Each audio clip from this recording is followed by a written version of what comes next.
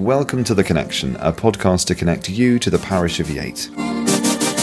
My name's Howell. And I'm Justin. We are your hosts, sharing with you a series of spiritual tools to enable everyday Christian living in the parish of Yate.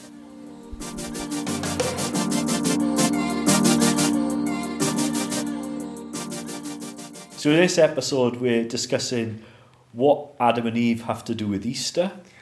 We're going to talk about who is Adam, Mark II. We're going to ask why the cross is beautiful. And finally, can Howell actually sing like a monk?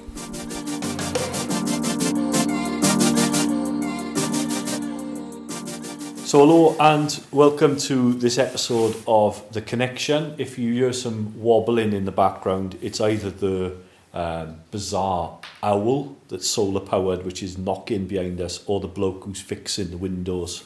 So we apologise in advance. We have a different recording studio today. Normally we record within St Mary's Church, but we're now in the offices next to St Mary's. And so, slightly different acoustics for you guys today. But of course that comes with background noise. So bear with us. We're here. We're doing it. And it's almost Easter time. Now, there's a question about this, is what has Easter and the cross and resurrection of Jesus got to do with the Genesis story and Adam and Eve from the last podcast we did? It's a good question. I mean, last time we talked about Genesis and how that kind of talked about the first story and how it was a song, and we talked about Adam and Eve, and that, you guys have told us, a great podcast. But how can we fast forward within the Bible to a point where we are talking about the death of Jesus Christ and in turn the resurrection? How does it link to Genesis? Well, it's one of the big ideas in St. Paul's letters is that Jesus is the new Adam. Adam Mark II. Adam Mark II. This time it's better. Okay. Oh, my goodness. Okay. The first time it goes wrong, but the second time it goes better. So we know that Adam was the first creation of God and clearly had a task that he didn't quite keep to. But now Jesus is Adam Mark II, another creation of God. And hopefully, as we can understand through Easter, he lived a very different life. Yeah, so what it's about really is Adam, as we talked about last time, is all of us, because Adam means mankind and Eve means woman. Okay. So Adam and Eve isn't like a literal person from way, way back. No. It's the story of all of us. Yeah. And the story of Adam and Eve, the way in which we seek to have those things that we can't have and to do our own thing and to create our own moral law and ignore the morality of God, and the way in which destruction comes when we make the wrong choices. Yeah. Okay. So I guess the difference is that Adam is the term man, so it's collective, but Jesus was a single person. Yes, and in the same way, the new Adam and the identity of Jesus can spread out across all humankind. Okay. That's the idea. Okay. So in the same way that all of us have a part of the Adam story from Adam and Eve in us, in the same way we can have the essence of Jesus within us as well. We can become adopted children of God, but it's God that does it for us through Jesus rather than us being able to do it ourselves. Okay. Because if we try and do it ourselves, it's usually a fail. So let's look at some of the finer details. How can we compare the story of Adam and Eve with the life of Jesus? Well, if we look at, say, the essence of the Adam and Eve story is it's all about a tree, isn't it? Okay, yeah, central to the way that Adam and Eve should live. They were allowed to eat and enjoy the garden, but they weren't allowed to touch the tree. That's it, because the tree was the tree of the knowledge of good and evil. Okay. So remember, they're naked, so they're completely innocent, but they're told they can have anything they want, but they're not allowed to eat the tree of the knowledge of good and evil. And if they eat the fruit of that tree, they will become like God, knowing good and evil. Okay. And because they want to be like God, and because the tree is pleasing to the eye. Okay, so a very attractive tree. Beautiful tree. Yeah, plush fruit. That's it. Off they go and get it. Temptation, yeah. So the idea is that And there's a lovely song, a wonderful song, which is a kind of Easter theme song. Okay. In the monastic tradition, in monasteries, which has been sung for a long time, almost 1,500 years, I think. So we're talking about the traditional monks of the order. That's it. Yep. It goes way, way back. And in this song, and it references parts of the Bible in this song, Okay. but it talks about the cross of Christ being the tree of life. Okay. And it references the fruit of the first tree bringing death, but the fruit of the second tree, the cross of Christ, Yeah. the new Adam, Yeah. bringing life. Okay.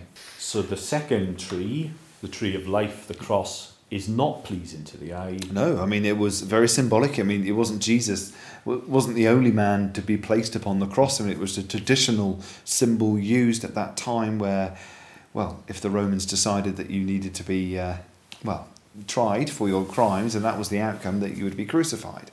But it was very important that Jesus was placed on it because it became the symbol, the tree of life. It becomes the tree of life. So something which is horrific Yep. to look at, Yeah. then becomes the thing that gives us life rather than death. Okay. So it turns the whole Adam and Eve story on its head. And of course, that in itself has become our logo, our symbol. It is taken very seriously by every Christian in this society that it is a tree of hope, a tree of life. It is a tree of. It's something that we can latch on to, but isn't as attractive as the tree of knowledge as it was in Eden. That's right, because the thing is, the tree of life, the cross, shows the obedience of the second Adam, of Jesus, Okay. where he goes to the cross to show us that he loves us and that he forgives us. So while on the cross, Jesus is forgiving the people who crucified him, and he's not looking to himself and his own needs and what he wants. He's looking out towards the world, Okay. literally Yes. forgiving the world and showing the world the cost of love, Yes. because suffering is the cost of love, but also showing that God loves us and suffers with us in our world. So it's a strange thing that Yeah. at first sight it's horrible, Yes. but actually if you look deeper you see the infinite love of God in being prepared to do that in order to show us his love for us. It's amazing, isn't it, how such a thing that caused such upset, and if you really drill down and look at the story, it was a horrific way for our Saviour to die, and to a degree put to death by the community, by other senior leaders. But how, as the story progresses, it really does show that it was a point in time that we can latch onto, that yes, it's sad, but actually it links beautifully to the concept that it is a tree of life. Because it's through love Yeah. and through that offering of ourselves to each other that we have life. So if you think about any relationship, like in a marriage or as a parent, is we give of ourselves to the other person, Yeah. and it's through that gift of ourselves to the other person that we truly have life. So if we live just for ourselves, then we'll end up alone. But the true beauty in human life is found when we love and we live for the other person. Amazing.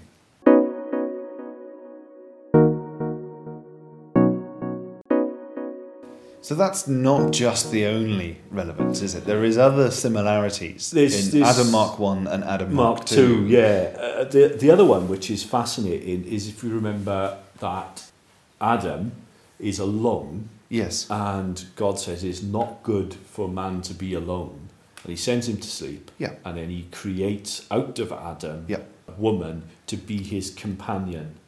So in that story we're shown there that the purpose of human beings is to live in relationship with another person. Yeah. Right. And I think the story of Adam and Eve shows that their partnership only made Eden far more attractive because they had that partnership. They worked together, and it was God's word, and it became true that he, as Adam, needed a companion.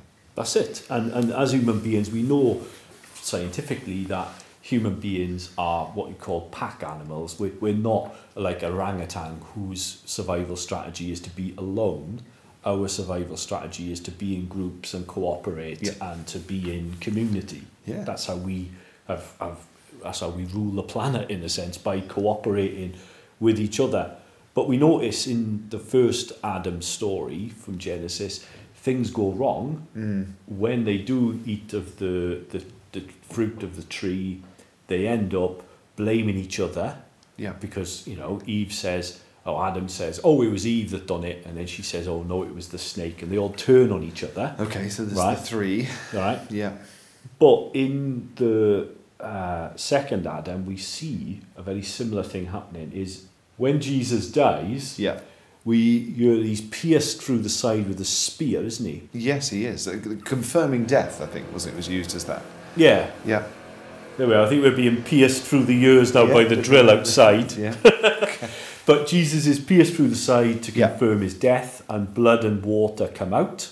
Okay. Yeah? Yes. Yep. Which you'll know from medical knowledge that's the cardiac sac. Yeah, the sac. Yeah, absolutely. Yeah, absolutely. So you pierce that, you're likely to clearly cause the heart to fail, and you're likely to lose, obviously, your total blood volume very quickly. So he's pierced through the side. Yeah. Right. But there's a wonderful image in the Bible that the church, which is Christian people, are the bride of Christ. Okay. And the church is formed from the side of Christ, where blood and water come out of his side, right? Just like the first Adam, okay? And that brings life to the church, which is us. Yeah. Now then, if we think about it, what are the two main sacraments of the church? What's the first? How do you become a Christian? This is the question. What do you do when you become a Christian? What thing do you use to become a Christian? What thing do I use to become a Christian? Okay, so I guess water is quite symbolic, isn't it? Within to become a Christian. So through baptism, the water is used as part of that process. So that's quite important. That's it. So you become the first, how the initiation thing of becoming a Christian is to do with water. Water is a central symbol of Christianity. Yep. Yeah.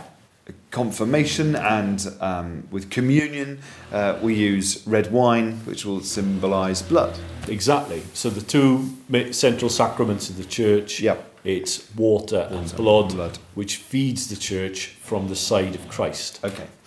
So there you are. There is the birth of Christianity, birth of the church, right there happening on the tree of life. That's it. Finally, in this last little bit, I suppose, about this, is there's lots of other things as well. Jesus is buried. Where's he buried? Well, obviously he was buried in a cave or in a tomb that was within a garden. That's it. So the first Adam is expelled from the garden, which brings death. Yeah. The second Adam bursts forth from the tomb in his resurrection. Yep. And that brings life to the world. So that kind of really turns it on its head, doesn't it? Because, in Adam Mark 1, we learned that leaving the garden was, to a degree, punishment for disobeying God's word. And in turn, that produced really difficult times for manhood. It really was a tough time. And we can see how that drove into more significant events that God portrayed upon us. But to turn that completely on its head, here we are with Jesus, Adam Mark 2, who at the resurrection burst from this tomb and left the garden. That's it. But by doing that, the story continued to bring life to the church. That's it. So it's fascinating how all the way through the Bible we have this same story, and the idea all the time is that Jesus overturns that first Adam, which is all of us, and that evil cannot win because God, through Jesus, has destroyed death, destroyed evil forever by spinning it on its head. Wow. That's what it's all about, really.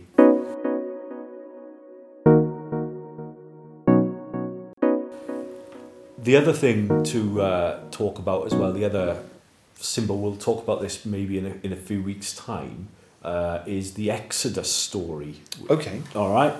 The Exodus story is where Moses leads the people of Israel from Egypt. So the Moses story where Moses crosses the sea Yep. into the promised land. So the refugees, that you know, to call them to a degree, Moses was, across the Dead Sea with these people. That's it. So the idea behind this again is another kind of echo thing going on here. Yeah. Is that the people of Israel are in slavery Yeah. in Egypt, Yeah. and God sends the deliverer Moses to lead them across the sea Yeah. to the promised land, right? And we use that image a lot at Easter, and there's a song that we sing, which is the same song that Moses' wife sings as they cross the Red Sea, which is something we do all the way through Easter in morning prayer. And the reason we use that image is that the sea is like baptism. Okay, so water, baptism, yeah. So the idea all the way through the Bible is that when you cross water, you go from a place of death to life. Okay. Right? Yeah. So the idea behind that is that in our everyday lives, Yeah. we continually get it wrong. We continually mess up. Yeah. So in a sense, we are in slavery here in this life, but we can cross the sea, cross the water to the promised land. Right. And that's why Jesus' death and resurrection happen at Passover, because Jesus' death and resurrection is the fulfillment of the Jewish Passover. Okay. So he becomes the deliverer not for just the Jewish people out of slavery, but for the whole of humankind. So it wasn't purely coincidental that the death of Jesus was occurring around the festival of Passover. It was deliberately placed in a time stop to ensure that it was an opportunity for the Jews to see Jesus as their as to link and to prophesize within the Old Testament. It was important that it occurred. Yeah, because he becomes then the new Moses as well. Yes, He's the new Adam, he's the new Moses. Yes. That's the whole thing. And there's even more. The other one, which is one of my favourites, is we talked before about the story of Abraham and Isaac. Yeah. Is that when Abraham gets given his son Isaac, which means to laugh, and he takes his son up the mountain because God says, would you like to sacrifice your son to show you how much, if you sacrifice your son to me, it shows me how much you love me. Yeah.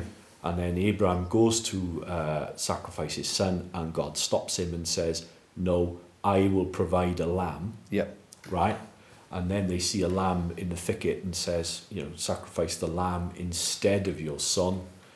And what John the Baptist calls Jesus is the Lamb of God. Yep.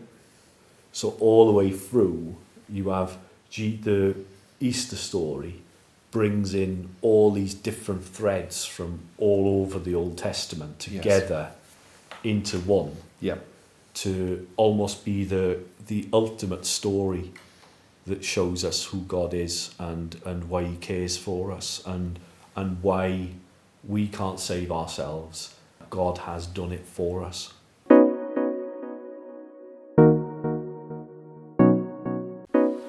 So I thought today we'd finish with the song, and it's the theme song, as it were, for Holy Week. And when I was training for the priesthood, I trained in a monastery, and we had to do about 60 services in Holy Week. We used to call it Hell Week, but it was just intense. It was wow. It was wonderful. Yeah. It was amazing, but Yes. it was also just emotionally and physically exhausting. Really, Yes. engaging with the Easter story on that sort of level. And we used to sing this song morning prayer every day, so it becomes the theme song for Easter. So that's how I learned all this stuff by singing the song, really. So we'll finish today before the outro with not me singing. Oh, come on. All right, Jody, I can give you one. It goes. I'll give you a very bad rendition, and I don't even have the music in front of me now. It goes. 2, 3. Faithful cross above all others, one and only noble tree, not in foliage, not in blossom, none the fruit may be. I've forgotten the rest of it. Hey. I need it in my head. The next up is the official version. It's the official version, sung by much better monks than, much better, more holier men than me. Angelum glorios in corporis mysterium, sanguinisque preciosi, quem in mundi pretium, fructus ventris generosi, rex et udigentium.